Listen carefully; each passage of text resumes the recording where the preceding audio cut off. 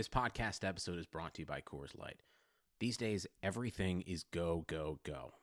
It's nonstop hustle all the time. Work, friends, family expect you to be on 24/7. Well, sometimes you just need to reach for a Coors Light because it's made to chill. Coors Light is cold lagered, cold filtered, and cold packaged. It's as crisp and refreshing as the Colorado Rockies. It is literally made to chill. Coors Light is the one I choose when I need to unwind. So when you want to hit reset, reach for the beer that's made to chill. Get Coors Light in the new look delivered straight to your door with Drizzly or Instacart. Celebrate responsibly. Coors Brewing Company, Golden, Colorado. If you're a loser, tune in and you'll be a winner. It's the Moran Analytics Podcast. Talking Buffalo sports, Yankees, WWE, 80s music, and pop culture. And now, here's your host, Patrick Moran.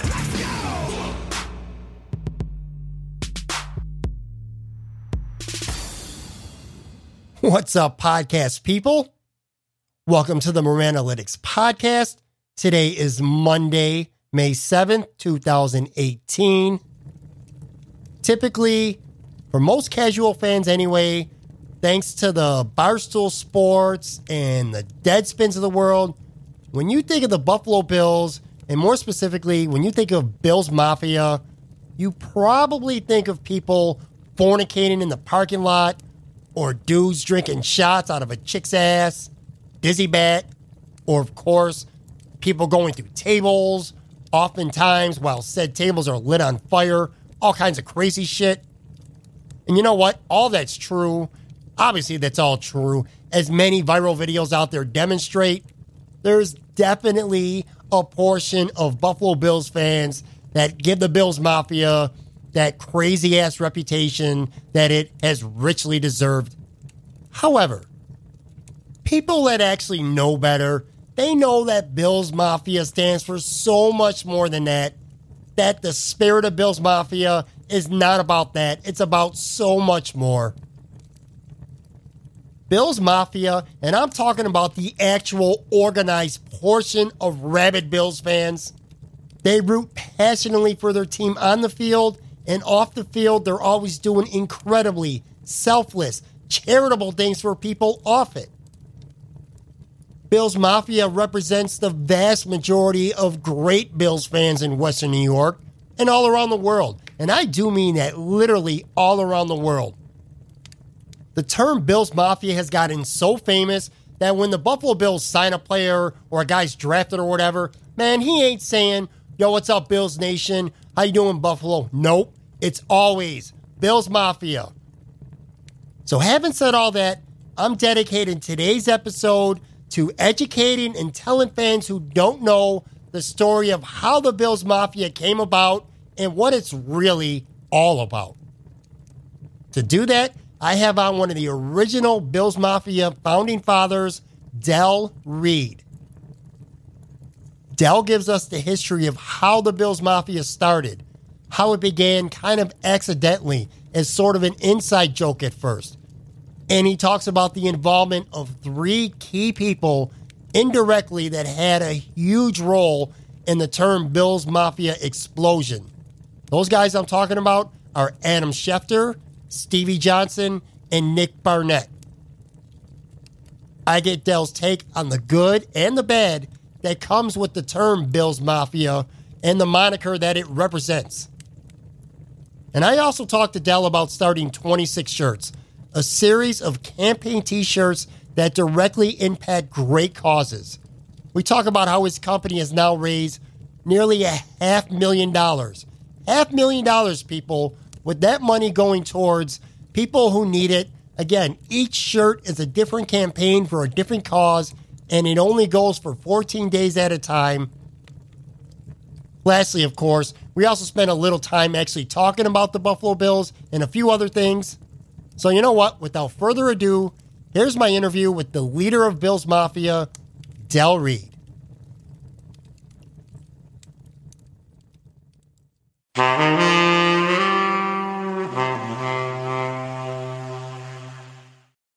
My guest today, much like many of you listening, is a Buffalo Bills superfan. However, unlike most of you guys and girls, He's actually a founding father of the Bills Mafia, one of the most famous fan bases in all of sports now.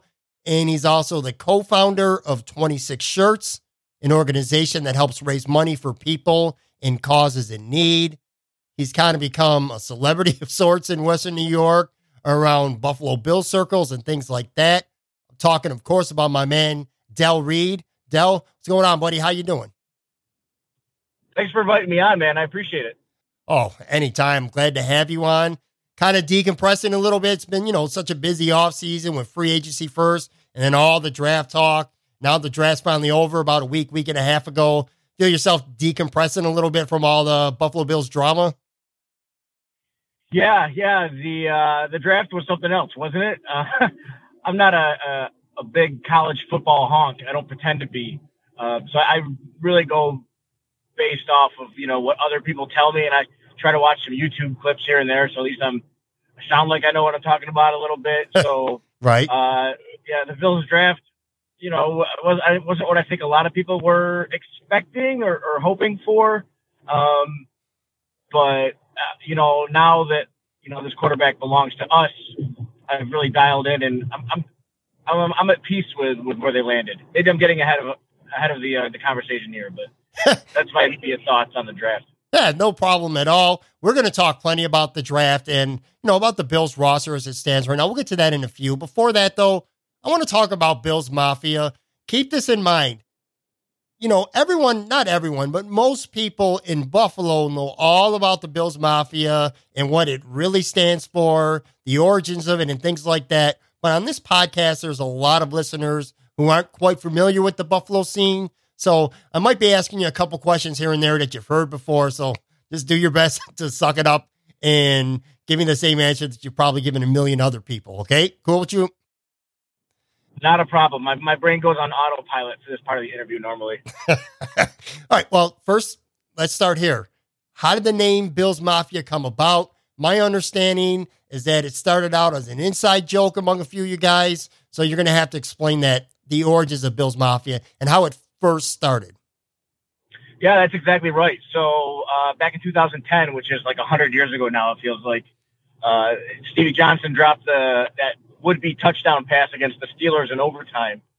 And, went on Twitter later that day and pretty much, blamed God for, right. or at least like vented in God's direction, about the whole mishap.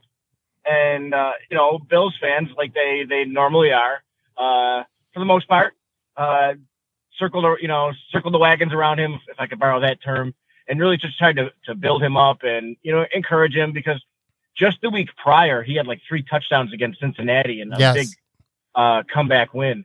So that was basically just a lot of people telling him to keep his head up, and we were excited about, what he was bringing to the team and everything overall. And obviously it was retweeted 1,000 times or however many times it was that night. And you had people, I always use the example that show The View, which has all those women talking about it on daytime television. Right. They talk about all different things going on in the news and everything. I always use the example that they talked about this tweet on The View. So that kind of shows you just how far reaching this tweet was of his. Right. And so right around 4:00 the next day, Adam Schefter retweeted it. And Twitter behaved differently back then than it does now. So if somebody retweeted a tweet and then somebody else did, you would just keep seeing it over and over again in your timeline. It's not like now where somebody retweets it, then somebody else retweets it. You don't keep seeing it over and over again. You just see it once. Yeah. So it was very obvious to everybody that Adam Schefter had retweeted this tweet, 16, 18 hours later. So a bunch of us just started basically teasing Adam Schefter. And as God is my witness, we were not trolling him. At least I wasn't. I don't think any of us really were trolling him and being nasty and swearing at him or anything like that. Just kind of poking fun at the whole situation. And, my Twitter friend, was my Twitter friend, now he's my real friend, Bree, started this hashtag of Schefter breaking news. And we just started teasing him about the whole situation and, tweeting old news stories using that hashtag, and ended up getting blocked for it. He blocked probably like 4 or 5 of us. And so that kind of just began, an inside joke that we were the Bills Mafia, which was a term I coined, expecting to just have it in one tweet ever, and that was going to be the end of it. And it kind of like took hold. People thought it was funny. Bree used it a bunch, and then fast forward to the next football season following the lockout. Nick Barnett and Stevie and Fred Jackson and a bunch of others took note of the hashtag. Sean Merriman's another one, and started using it. And so we had this little window of opportunity to actually do something with it instead of just letting it like blow up and fade away. And so, we took the opportunity to kind of like grab hold of it. And we tried to make sure that we, as Spider-Man always says, with great power comes great responsibility. So right. We tried to make sure that we didn't just use it for, our own purposes, but we wanted it to make it something bigger. And so we ended up selling T-shirts and donating the money to Roswell Park and then other charities to follow in the months ahead. And just kind of, try to use our powers for good, like I said. And ended up creating a 501c3 out of it that we basically crowdfunded.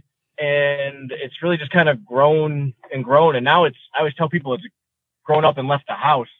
We have absolutely no control over anything related to Bill's Mafia at this point, other than the fact that, we call ourselves the originators of it. But, now since Barstool and Deadspin and other sites have kind of, learned of that term, is gone and expanded into encompassing all Bills fans, most notably the ones who take part in the crazy behavior before home games.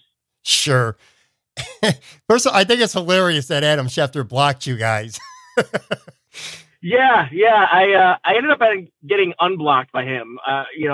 Some fans kind of rallied on my behalf. I think Sean PBB on Twitter, I think he's the one that actually successfully got a hold of Schefter's attention and managed to get me unblocked. But I think most of us are still blocked by him, all these years later. Now, the Bills Mafia has grown in the thousands, maybe millions. Let me ask you this. Now, you're more or less the spokesperson for Bills Mafia these days. And you mentioned Bree. There's one or two. Who are the other OGs of this thing that became a movement? I know you're one of them, and I know Bree's another. Who else is there?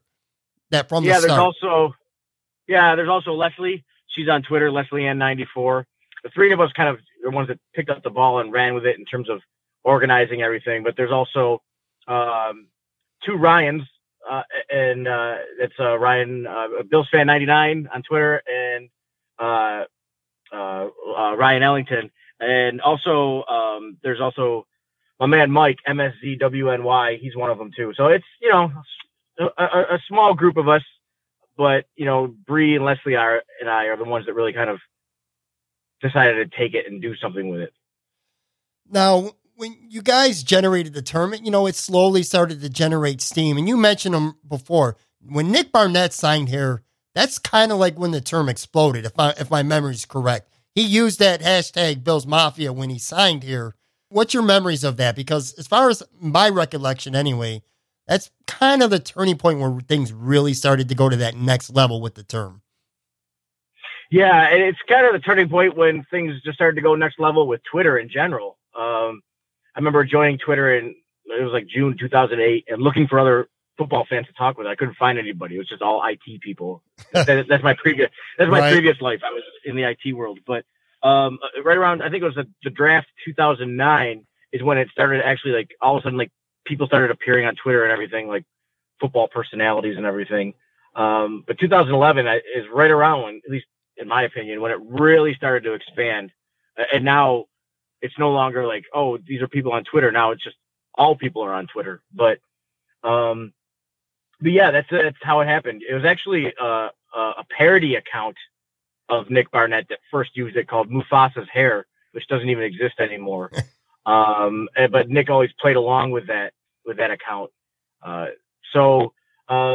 Mufasa's Hair started using it, and then all of a sudden, like, Nick jumped on it as well, and it just really took off. It was crazy. And then Stevie Johnson told us, you guys should create a Twitter account just to, I don't even know why he even told us to. I think he told Bree to do it.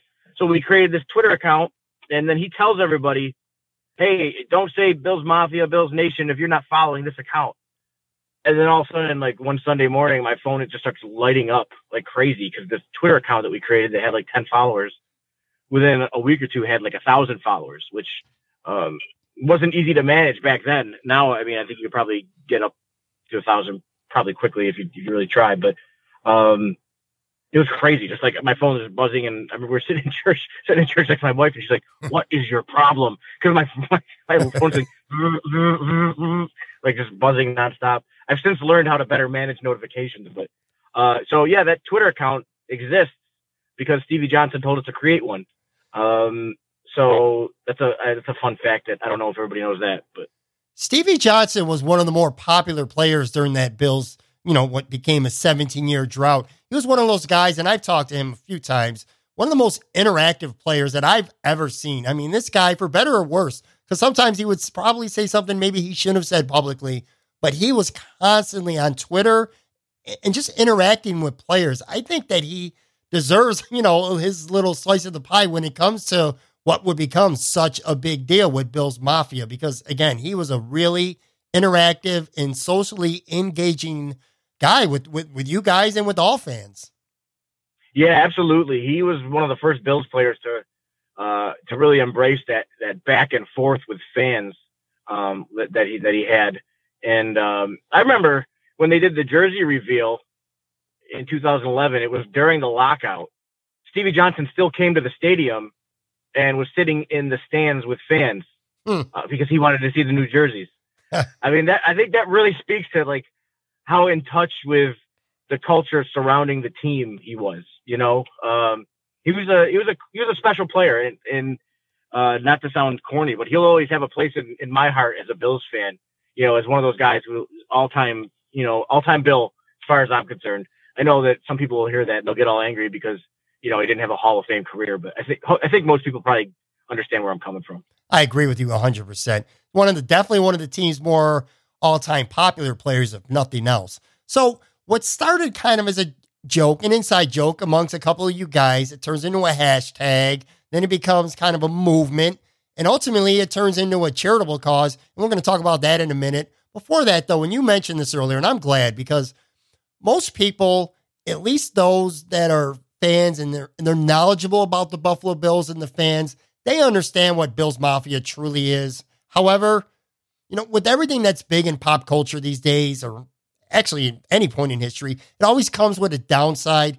And in this case, it is that reputation that when many think of Bills Mafia, they think of drunken lunatics who voluntarily get themselves thrown through tables that are often on fire. I know that's beyond your control because this thing spread, like wildfire, no pun intended. But how much does it bother you that sometimes the word Bills Mafia is associated with that type of behavior as opposed to the type of things that you guys really do that are outstanding causes? Yeah, it's a good question. And I'm glad you asked it. In all honesty, like I had really mixed emotions about it when it all first started a couple of years ago. I just didn't know what to think. But, you look at it and, the whole thought process once this thing started to take off was, wouldn't it be cool if, Bills Mafia became the de facto name for the fan base? I always thought that. It is. And it kind of has now. It is. That, yeah. And so with that, comes every other fan. Everybody was a Bills fan. If it truly encompasses everybody, I can't dictate to people how they should spend their time before a football game. I can suggest, hey, make good choices, be safe, guys. Like I tell my kids or whatever. But it's people can do what they want. So believe it or not, it doesn't bother me as much anymore. And you'll never see me being thrown through a table. Partly because I'm 42 and I'm not a Tom Brady 42. I'm like a normal person 42. Yeah, you're not getting up quite as quick as these guys. Yeah, no. So, but to each their own. And while it's behavior I don't typically engage in, especially like the debauchery end of things that we've seen as well too. But I'm not here to dictate to somebody to tell them how to be a fan, and I'm not gonna take my Bills Mafia ball and pick it up and go home with it because I don't like the way that, people are using it. So, you know what? I mean, that kind of crazy behavior always existed. It's just now people shout Bills Mafia when they jump off the car onto the table, bless their hearts. But, so, I've really, I've come in, I've come to real peace with it and everything. So, I mean, to be clear, like, I was never really, what's the word I'm looking for? Super upset by it, but it was just something that it kind of comes out of nowhere. You're like, wait a minute, that's not what we've been talking about for the past however many years. So it all comes together. And I mean, Bills fans are, we are a special breed, and we express our fandom in a lot of different ways. And some of it has to do with wrestling moves, I guess. I guess I just feel bad. I mean, that's probably the wrong term to use, but you want to manage people's expectations when you see people on Twitter say, "Oh, I got to get myself to a Bills Mafia tailgate or to a Bills tailgate." It's like, well, I hope you know which lots to go to, man, because most of the tailgates around the stadium aren't as crazy as you see, on your Twitter feed. I mean, obviously they exist because they're being recorded, but it's not like all encompassing all around the stadium. Right. And I think I'm speaking for you here too. I don't want to sound like the fun police here either. Sometimes it's in good fun. I mean, look no further than Bill Cowher last year when he he sort of put himself through a table on CBS before the Bills playoff game. People have fun with it too. It's not all extreme and all crazy. So I don't want to sound like like this bitter old guy about things that are going on. Most of the time it's in good fun. I think you would agree with that too, for the most part anyway. Yeah. I mean, like, being real, like, I don't understand the enjoyment factor people get out of it, but there's probably things that I do that others would not find enjoyable. So, I mean, like I said, to each their own. And, I'm not here to tell people how to celebrate, their love for the team or getting excited before a game. I mean, it's not my cup of tea, but it's fine. Doesn't mean everything has to be exactly how I want it. Sure. Off the top of your head, what are one or two of your favorite memories of things that have been done on behalf of Bills Mafia? I've read about things like, you guys have raised money for victims of the Boston bombing. Worked with Brian Borman's Punt Foundation before. You got one or two specific things that might stand out for you? From the Bills Mafia end of things? Sure. Yeah, I got a bunch of stories from 26 Shirts too, but from the Bills Mafia end of things, I'll do one personal and one like overreaching or whatever, So personally, it was pretty cool. Back in 2014, I was invited to be part of the draft special that I think it was then Time Warner Cable, now it's like Spectrum. They put on their cable show, so that was kind of cool. You know what I mean? Like right. That never would have really opened up if not for Twitter. So that, I mean, as a personal thing, that's one of the cooler things I've had the opportunity to do since all this thing took off. But I mean, really though, I mean, even like you mentioned the Boston Marathon bombing. I think that was 4 years ago now, 5 years ago, 4 or 5 years ago. We did a small sales promotion just through the Bills Mafia thing to benefit those runners, and we call it 716 Support 617. And as much as I am very transparent about my hatred for Boston sports teams, at the end of the day, like these are all just fellow humans, Absolutely. And to be able to do something like that, to be able to do something to support, people, which that was such a crazy situation, especially how it played out, like, in the hours and days following as they were tracking that guy and everything. Yeah, we've just passed it. It's been about 5 years, right around 5 years now, a little more than that. Yeah, I knew it was 13 or 14. So, yep. But yeah, so that was cool. I mean, like in the tailgates that we've, that Hammer's Lot has in the past graciously hosted for us and everything. Those are a lot of fun. We've had the opportunity to raise money for some worthy causes, like you mentioned, Punt Foundation and Roswell Park, and we've done stuff for Eric Woods, his foundation, or now it's the fund through Children's Hospital. But yeah, I mean, it's just really, for me, it's always been about like, how can we take this energy that Bills fans have, and because it really is energy, right? So how do you take this energy and what can you power with it? So we always took the perspective like, let's do some good in the community. Let's see what we can do to help others. And that way, it's never about us, because I'm not really as much attention as I get through the media these days, like that's not what I'm in it for. I'm not all about that. I don't like making things about me. And so when this whole thing blew up, the idea was, let's make this about fellow fans. Let's create something instead of just like, just suck from our fellow fans and do things for ourselves. Let's create something that everybody can share. You just mentioned it. It's not for you. It's not what you set out to do. But the fact remains, you kind of become a little bit of a local celebrity in Western New York over all this. You ever feel that way? When people say that, I don't know. It's weird. I always counter with, well, if I'm a celebrity, I'm a Z-list celebrity, but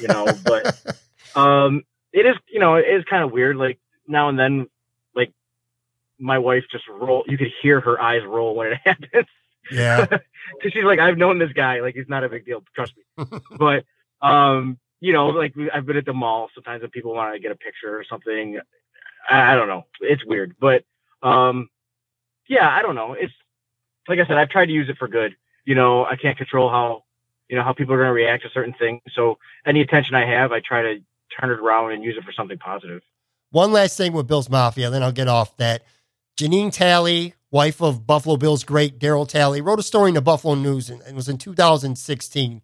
And she had a quote here, and I loved it. I'm going to read it to you, and you tell me if it's spot on. She describes Bills Mafia as the following. She said, "The Bills Mafia is a series of accidental events they were mindful enough to seize and turn into a charitable endeavor they'd like to see grow. Simply put, the Bills Mafia is an occurrence of serendipity."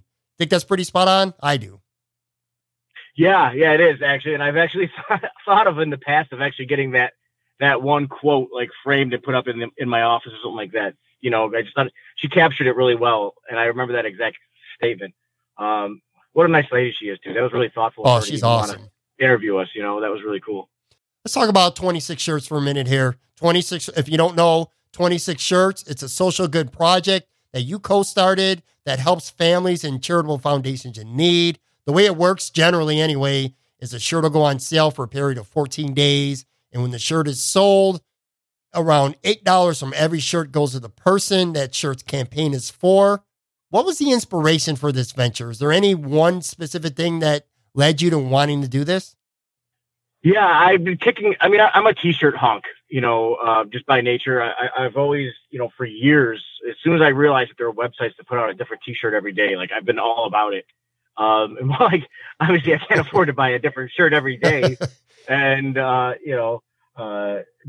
it's something I've always enjoyed, that fresh take on things. Like every day there's something different that somebody's trying to, express. So I've always thought about how I could do something that would be, married with, what I love.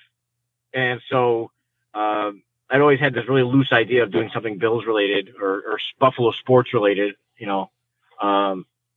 and, it was just something that I was kicking around that I was never really going to have the time or energy to do. And then this guy named Scott Lunn reached out to me in October 2013. And, at that point, like we had been doing like you mentioned now I remember the timeline exactly. Yeah. The Boston Marathon was in 2013. So, cause we had done the cell phone cases that would support the Boston Marathon, Boston Red Cross and stuff. And we had done a couple other things, and, the whole the legend of Kiko Alonso thing, that was a joke that I started that took off. And so we did t-shirts about that. And it was kind of fun just to watch the sales come in, and just check the numbers and see how they would go up. You're like, holy crap, people are buying shirts. So I had this idea of like, maybe we could do that more. And then, so when Scott reached out to me, he asked me, hey, I'm doing a raffle of this, autographed Mario Williams jersey that I won from Summer Sanders. Summer Sanders is still a big deal, Bills fan, sure, Olympian. big time. Mario Williams, maybe not so much anymore. Nah. 2013 is a big deal, Right. So of course the natural question is, dude, this is pretty amazing. Like, why would you want to get rid of this? So he goes on to tell me how he won it. He won it from her in like some online, contest or whatever. And he was selling it because his daughter had this condition called retinoblastoma, which is basically eye cancer. Mm-hmm. His daughter was 2 years old at the time. And so I'm in my car about to, go into work for the day. I'm in the parking lot just reading this really quick. And I'm tearing up reading this guy's story about his daughter. Like they're from the Western New York area. They now live in North Carolina. They're going to Sloan Kettering, it was like every couple months or whatever to get some kind of treatment. And, so, I'm reading this like, oh my gosh. I'm like, yeah, dude, no problem. I'm happy to retweet your raffle. That's the least I can do. Cause I'm always a little wary in terms of what I retweet for people from that account, because we don't really use it to make money or stuff. So we're not going to have somebody else do it, Right. So, anyways, so I, said, not only will I retweet it, but next time I sell a special shirt, I'll make sure I give you guys, I'll give you the money. And so that night I'm sitting here, I'm talking with some buddies. It was actually a Monday night Bible study I go to with some friends. And, we're talking about it and everything. I'm explaining the idea. I was like, I think I could do a shirt every week. And so they talked me off that ledge. You're like, dude, you'll kill yourself, 52 designs a year. Yeah. So I'm like, all right, but maybe 2 weeks, but I want these to be relevant. So I can't do it like monthly. It has to be more than that. So I said, I think I do it every 2 weeks. And then so my friend Jake looks at me and says, dude, that's like 26 shirts. And I'm like, yeah, I know, but I think I could do it. And so the next morning I woke up and it was like staring me in the face, 26 shirts. So it's such a weird name. So the next morning I registered the Twitter account and the domain and the Facebook page and all that jazz. And it was originally going to be something that was under the umbrella of the Bills Mafia 501c3. But very quickly, my lawyer told me, like, you can't do that. You can't deal with that much merchandise and still be a nonprofit. So I had already announced it on Twitter. Like, I call it my Jerry Maguire moment. So I put this thing out there. Now I'm accountable for it. So I had the news calling me and everything. They want to do want to interview me about it and everything. And so during that week, a local guy named Dan Gigante, who owned a local boutique T-shirt business called You and Who, reached out to me and said, "Who's printing those shirts?" And I'd only met Dan like once before, and I said, "I don't really know yet. I haven't got that far." So I was thinking it would be like Teespring or something, Mm-hmm. But he says, "Can we print them?" I'm like, "Absolutely." So the fact that a Buffalo T-shirt company was going to be a part of this for me was huge. So I managed to take it out from under the Bills Mafia umbrella as I had thought it was going to be. And now it was its own separate thing, partnered with this local company and they were handling all the donations, all the e-commerce, basically everything. All I had to do was come up with beneficiaries and shirt designs, and they were handling the rest of it. And that's it just took off, dude. It was not something that I thought, well, maybe I can, as long as I can get through a year. It's a year-long commitment. If I can get through a year, then great. Then I'll be done, and whatever. This is a cool project I want to do to give back. And at the end of that first year, I mean, we'd already decided well beforehand, but holy crap, this thing was ready to go into high gear. Yeah. So it just took off. I mean, we actually had players that had reached out and asked that we do shirts for them. And that's one of those things where you don't think about it. You're like, yes, absolutely, we'll do a shirt with you. So it was just crazy. So it's taken off, and then in 2015, as Volume 2 was in its last stage, I ended up getting laid off from Roswell due to some reorganization on the org chart. Middle management, which is what I was, is always the first ones to go. So right. I got laid off, but it was so perfectly timed because at that point, the 26 shirts endeavor was enough for me to do it full time. And so I literally drove down Main Street from the Buffalo Niagara Medical Campus to the Tri-Main building where the You and Who office was. And I said, okay, I guess this is it now. And, worked out some things on my end, basically, having some conversations with my wife saying, I'm pretty sure this is going to work. Give me, so we decided we were going to try it for a year, and after a year, it's still going well, then that's what we'll do. Well, we didn't have to, because less than a year in, we were able to, a little over half of a year in, we actually hired somebody. So we hired a full-time employee because we needed more help. Right. And it's just really continued to grow and grow. And now we have a Chicago line, we have a Pittsburgh line, and we even have a pop culture line of just different movies and stuff like that that have nothing to do with sports. And it's just really grown. And it's still a baby. I still have to I tell everybody this is like having an infant that just won't grow up. So it requires constant feeding, constant care. You can't go on vacation without thinking about who's going to take care of the baby while you're gone, all that stuff. But it's been great, and when I got laid off, Dan brought me on as a 50% owner in the company. And now I handle about 95% of all the operations. Dan owns another business as well, too, so that takes up a lot of his time. But we own it 50-50, and it's the best experience I've ever had. I was going to say, listen, at last check, for everyone out there listening, if you think this T-shirt thing's just a small deal, it's not. Right as we're taping this interview, I looked. You guys have raised nearly $500,000 for people. $492,000 you guys are at right now. That's ridiculous. That's an amazing accomplishment. Yeah, thank you. I can't take too much credit for it, though, because, while I'm able to recruit designers and put them on the website and all that, I don't buy the shirts. Like the money's, that's not really, aside from the shirts that I buy for myself, onesie twosies. Right. That's not my money that's been donated. So I'm very quick to deflect when people congratulate me and say, it's not me. It's all these, fellow sports fans that believe in the idea and believe in the concept. We have people that religiously buy. We have, several people off the top of my head that I can think of that they buy every shirt, or at least and some buy almost every shirt.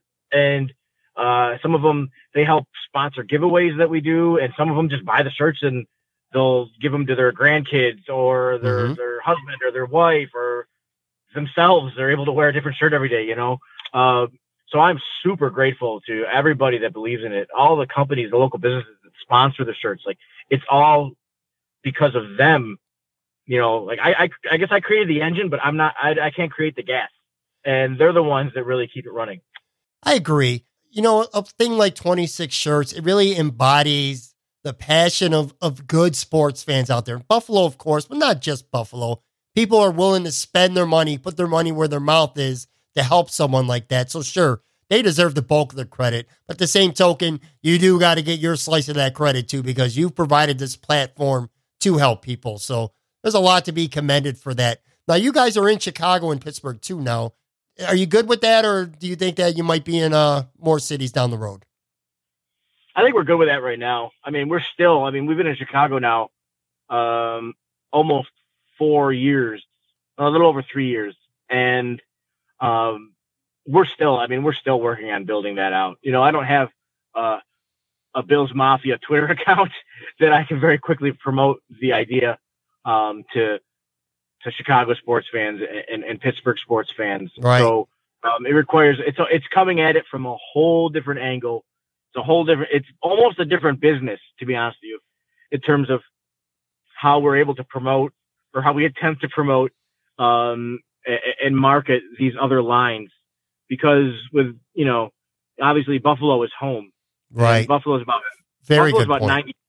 Yeah. Buffalo's 90% of our sales, and local news here, people will tell me like, oh, I saw the Pancho Villa shirt, or I saw the Allenstown shirt that you're doing on WGRZ or on whatever, WKBW. And I'm like, oh, cool. They talked about it. Like, I don't even know, so they're, that because they understand why we exist, and because they know people are interested in the shirts, they're more than happy to talk about it on the air.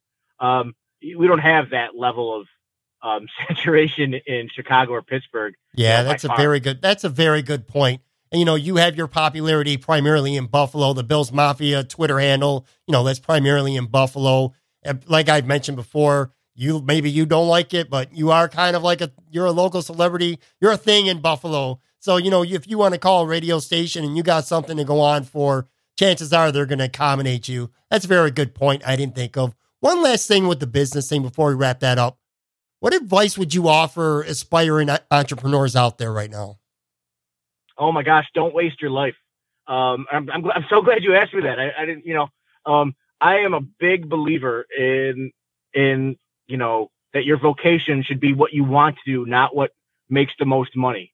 And previous life, I made a lot more money doing what I do, or doing what I did than what I do now. But I wouldn't trade where I am now for anything. I mean, it's been tough as an entrepreneur. It's been tough. You have to cut back on certain things. You have to decide what's really important. What do I want to spend my discretionary income on? But I sleep better than I've ever slept. Actually, that's not true. I barely sleep at all because I'm always thinking about the business. But it's not because of stress. Right. It's because I'm in love. Yeah, I'm in love with the baby I was talking about before. I'm in love with that infant. And so I would not change anything. I would not trade this for the world. Being able to do what I want to do, being able to spend my time how I want to spend it, being able to call the shots. You know what I mean? So it's so worth. People so often they look at what they want to do based on, and they compare it to what makes the most money, and they let the second one be what they choose. And I think that's sad, because often you do that and then you find yourself 7, 8, 9, 10 years in, and you're like, holy crap, my job sucks. My career sucks. Yeah. I'm not really enabled to do anything else. Mm-hmm. I'm so invested in this job. So that's my number one piece of advice: is do what you love and figure out how much, you're able to make from it, and build your life out accordingly. You may not be able to have a mansion, or a big house, or a lot of land, or whatever. You may end up living in in a smaller suburb, or smaller section of the city, or whatever, or an apartment even, but you're doing what you were built to do. And that is worth more than gold, in my opinion. That's awesome advice. Let's talk real quick about your favorite team, the team you grew up watching, the Buffalo Bills. We're going to skip the draft because that's already been talked about way too much over this last week and a half or so. Here's what I wanted to ask you. 17 years of frustration for you. And let me preface this. Hold on. Let me backtrack here. When the Bills made the playoffs last year, besides myself and my family, of course, guys like you are the first people that I thought of, because I know how much football and the Buffalo Bills mean to you. So 17 years for you of frustration came to an end last year. Where were you watching the Miami finale, and then subsequently the end of the Cincinnati-Baltimore game? And what was that feeling for you immediately after? Who were you with, and how did you feel after that, immediately after? Okay, full transparency. Okay, well, first of all, I was at my friend Brett's house. It was because it was New Year's Eve. Right. And so we're all getting together on New Year's Eve. It was, 3 or 4 couples and our kids and everything. And it was elation. It was like, oh my gosh. And I was like, I have to get the shirt up right now, because we had a shirt that we were selling. And so I told my wife, like, we can go to Brett's house, but I got to bring my laptop. That's the rule. I won't be on the computer. I won't be on the phone all night, I promise. But I've got to get. So immediately I ran to the laptop, and I published a shirt that we had scheduled. But it was very stressful in that respect. But oh my gosh, I've watched that that Andy Dalton to Tyler Boyd touchdown probably 150, 200 times in my life now. Especially with the Titanic theme song. I never understood those Titanic themes. That's awesome. Those Titanic themes. I never understood why those were so, like, why people kept doing Me neither. them. And then when it's your team, you're like, oh, now I get it. So it was crazy, it was nuts. And even my kids were screaming up and down, because literally their entire lives, the Bills had never made the postseason. Yeah. My daughter's 14. She's cognizant. She's not like a little kid. Like, she has memories that exist that she'll have her whole life. Right. That precede the Bills playing in a playoff game. Yeah. I got a 15-year-old. Yep. Yeah, totally. So, it was great to see it, to see them. And it was, I know, not for anything, but I know it was cool for them to see their parents and all their parents' friends freaking out too. So that was pretty great. That's a memory I'll treasure forever, as will every Bills fan. And I remember too thinking, just get in the playoffs. I don't care if you lose 50-0 next week, just get in the playoffs. And then the game comes around, against Jacksonville, like, oh, they better win this game. Right. It's funny how quickly it changes. Yeah, we didn't want to settle for long. We settled for a week. They were like, all right, well, we can win. That just reminded me of something, too, real quick, because I mentioned Cincinnati, and, of course, and you mentioned Andy Dalton, all the wonderful stuff that Bills fan did for him after, and the receiver, too. That just reminded me, you were on ESPN during that Andy Dalton feature. How did that come about? Did they approach you? Like I said, dude, you don't want to call yourself a celebrity. Tough shit. You're on ESPN. You're a celebrity, dude. How did that come about? Michelle Steele actually texted me out of nowhere, and she had gotten my number, I think from Mike Rodak. I know everybody hates him. He's actually a cool guy. But he's not bad at all. He's a really cool guy. I hate to break that to everyone, but I'm pretty sure it was from him that she got my number, and she said, "Hey, we're doing this piece, and we want to actually involve you in it with Andy Dalton and everything." And that was crazy. And it's funny, like I've met like a bunch of players at this point, and not to sound cocky or whatever, but it's not really a big deal anymore, especially when you're in your 40s. Like these guys are all like, they're young. It's hard to get really nervous around somebody who's like 22, Yeah. no matter what they do for a living, Right. They're just, and besides, at the end of the day, you learn that people are just people and they put their pants on one leg at a time, just like everybody else. But anyways, so I've kind of like gotten through that at this point, but I don't know what happened. I was so nervous before we did this Skype with Andy Dalton. Maybe it was because it was like a new medium and I had never something you hadn't done before. Done anything like this. Yeah. It was really cool though.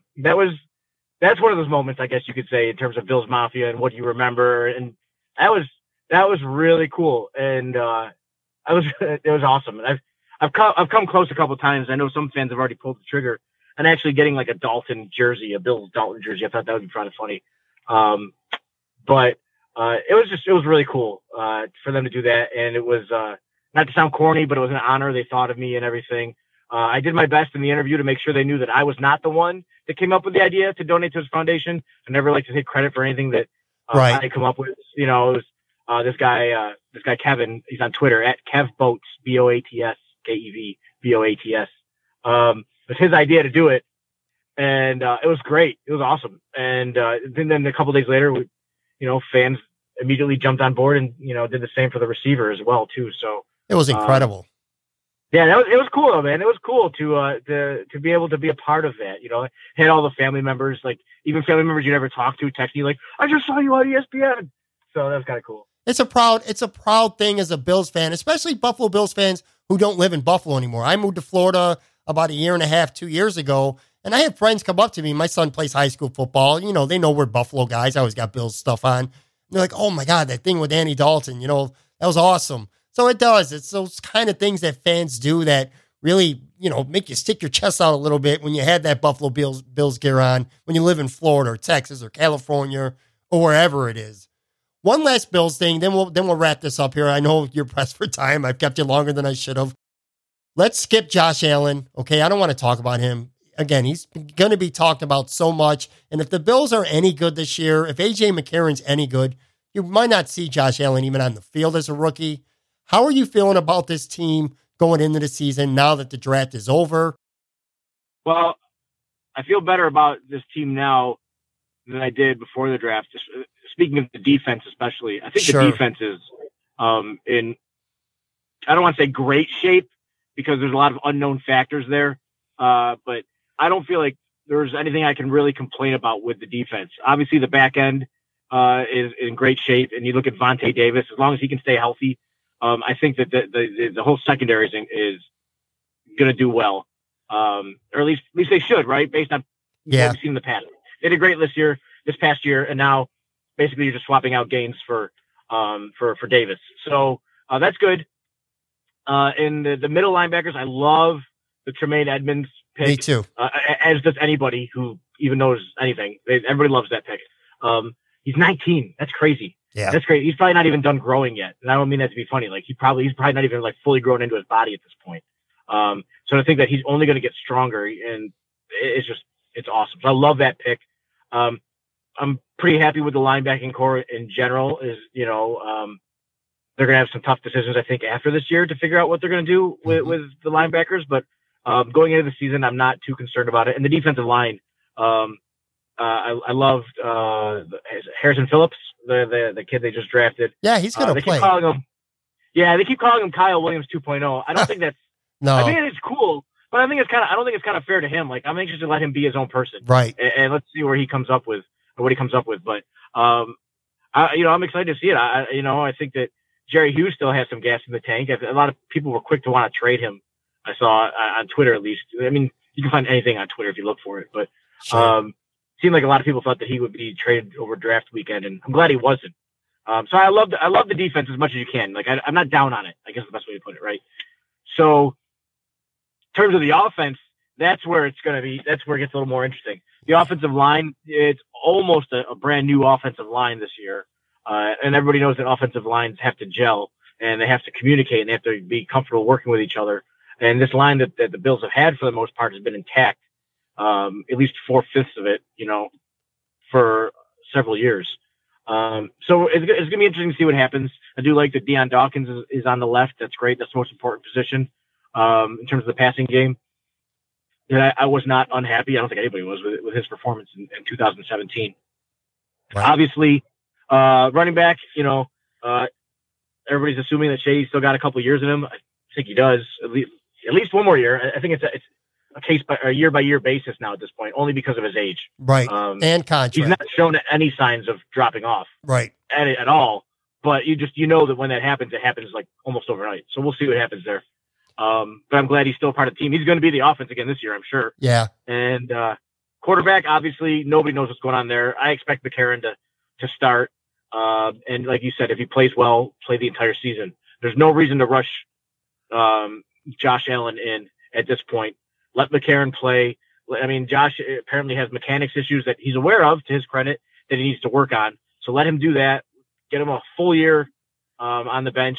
Of course, the way that things work with the Bills, he's going to be starting by week 2 because there's going to be injuries or something else. That's just the Bills' way of life. But basically, what was supposed to happen with EJ Manuel, he was supposed to be in the film room under Kevin Kolb and just kind of learning the game, but instead he got thrust into the spotlight. So hopefully that doesn't happen with Allen. I think the Bills have too much riding on him at this point to be careless with that. Receivers, obviously everybody knows the story at receiver. There really isn't much of a story. So you have Kelvin Benjamin, who's entering his final year of his contract. You have Zay Jones, who played through an injury last year, but has also had a very interesting off season. Yes. And from there on out, it's just like usually. It was a Curley. They just signed Curley, but I'm not at the point. I'm not at the point in my fandom where I can say, oh, we're good. We have Benjamin and Curley, and we should be okay. I can't. I'm concerned about the wide receiver core, so they're going to have a lot to prove, and I'd love for them to bring. I'll just say it. I would love for them to bring Des Bryant in. I don't think it's gonna happen. I don't think it's even a fit really, but it'd be cool to get. I would love for them to bring in proven NFL talent. I guess is what I should say. I'm not a Des Bryant stan, but I would love for them to be able to bring somebody in who has a solid resume that I can exhale a little bit in terms of the ability to perform. Having said that, we know that Bryant the past several years has gone further and further down in terms of statistics, but I think he's definitely fired up to perform well this year. Yeah, and I don't think the Bills are done adding yet, especially on offense. All right, listen, every guest I have, I end with the same thing. It's a little mini lightning round. What I'm going to do is ask you a question, about 4 or 5 questions. Just give me a quick first answer that pops in your head, all right? Sounds good. All right, man. Saying a Buffalo guy would be too easy, so let me put it this way. Not counting a Buffalo guy, who's your favorite athlete ever? Oh, wow. Who's my favorite athlete ever? Probably Randall Cunningham. What's your favorite? Go ahead. That guy was lightning round. Sorry, I'll shut up. Okay. No, man. Hey, Del, dude, if you got something to add it. No, man, it's good. Yeah, Randall Cunningham was a phenom. I mean, he was so ahead of his time. What's your favorite non-sports thing to do with your free time? My favorite non-sports thing that would probably be hanging out with my kids. They're at the point now where they're 14-12 and they're able to do pretty much anything. So, you know, I just like hanging out with them. I spent the past 2 months watching through every single Marvel Cinematic Universe movie to get us up to Infinity War. So am I. So we have Thor Ragnarok left, and then we're done, and we can go see Infinity War. I got Guardians of the Galaxy 1 and 2. I'm told that I need to watch them. So those are my last. Those are great. Yeah, I'm looking. Those are great. I'm looking forward to getting the time to catch up with that. What's probably the most played song on your iPod or whatever music player it is that you use in your rotation? What song do you like playing the most? Oh, that's a good question. Probably Smiths or Morrissey. You know, I graduated from high school in 1993, so that's really in my wheelhouse. That time. So Smiths, Morrissey, and I love so much stuff in terms of music, but that's kind of where I go back to. I like some Arcade Fire here and there too, but those are probably that's my favorite. Second last question. If Twitter made a new rule that said you were allowed to follow just one person and one person only on your Twitter, who would it be and why? Wow. Do I have to say Pat Moran? Do I get in trouble? No, you don't have to say that. Well, okay, let's go with knee jerk, right? Okay. I can only follow one person. Oh my gosh. First person that came to mind was Sal Capaccio. So if it's going to be sports, it would probably be Sal. You know, I can think of probably other people given the time, but going with knee jerk reaction, Sal's the man. I love the balanced takes that he always has on everything. And he knows what he's talking about. So Sal, you're my one and only, Sal. Listen, I love Sal. I don't know if you know this or not, but this podcast, I think this is like episode 17, 18, something like that. I've lost track. Sal was my first ever guest. When I came up with the concept of doing this podcast, him, Tim Graham, and Tyler Dunn were the three guys. I said, you know what? I want to get these guys on early. They will have good conversations with me, you know, and help establish the podcast and a little bit of credibility. Sal, to his credit, he was the first guy I ever had on the show. Love that dude. So I'm sure he'll be happy to hear that. Yeah, he's the man. I love him. Last question here, okay? You have 3 dinner guests, dead or alive. Who you got? 3 dinner guests, dead or alive? Dead or alive, through any course of time. Man, okay, that's really... Martin Luther King Jr., I would love to talk to him. If it has to be over dinner, then that's fine. Who else am I going to have? Jeez. You're going to have to edit this out because I'm going to have a lot of pauses here, dude. But you won't be the first one. I had Benjamin Albright on. It took him forever. Ditto for Richard Deitch as well. Yeah. No, I'd go with definitely Martin Luther King Jr. Jim Thorpe, if it can be Jim Thorpe, who is aware of how football is now. I don't want to get like the time period stuck there. I'd love to be able to talk to Jim Thorpe, you know, one of the first professional football players ever. I'd love to get his perspective on the game now based on, he'd probably just be pissed off the whole time, but he saw like what these guys make now.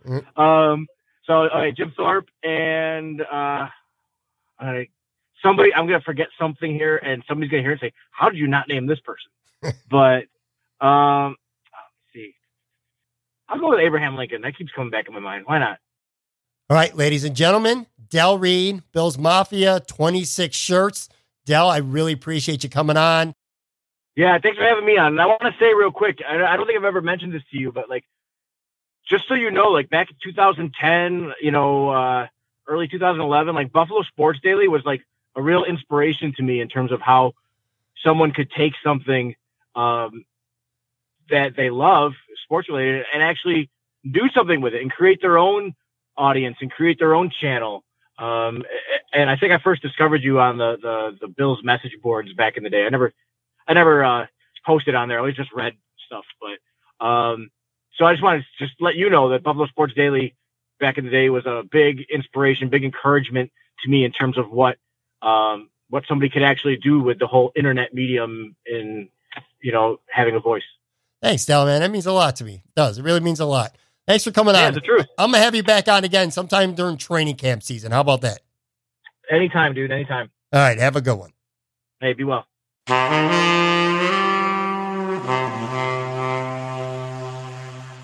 Okay, that'll wrap up this episode.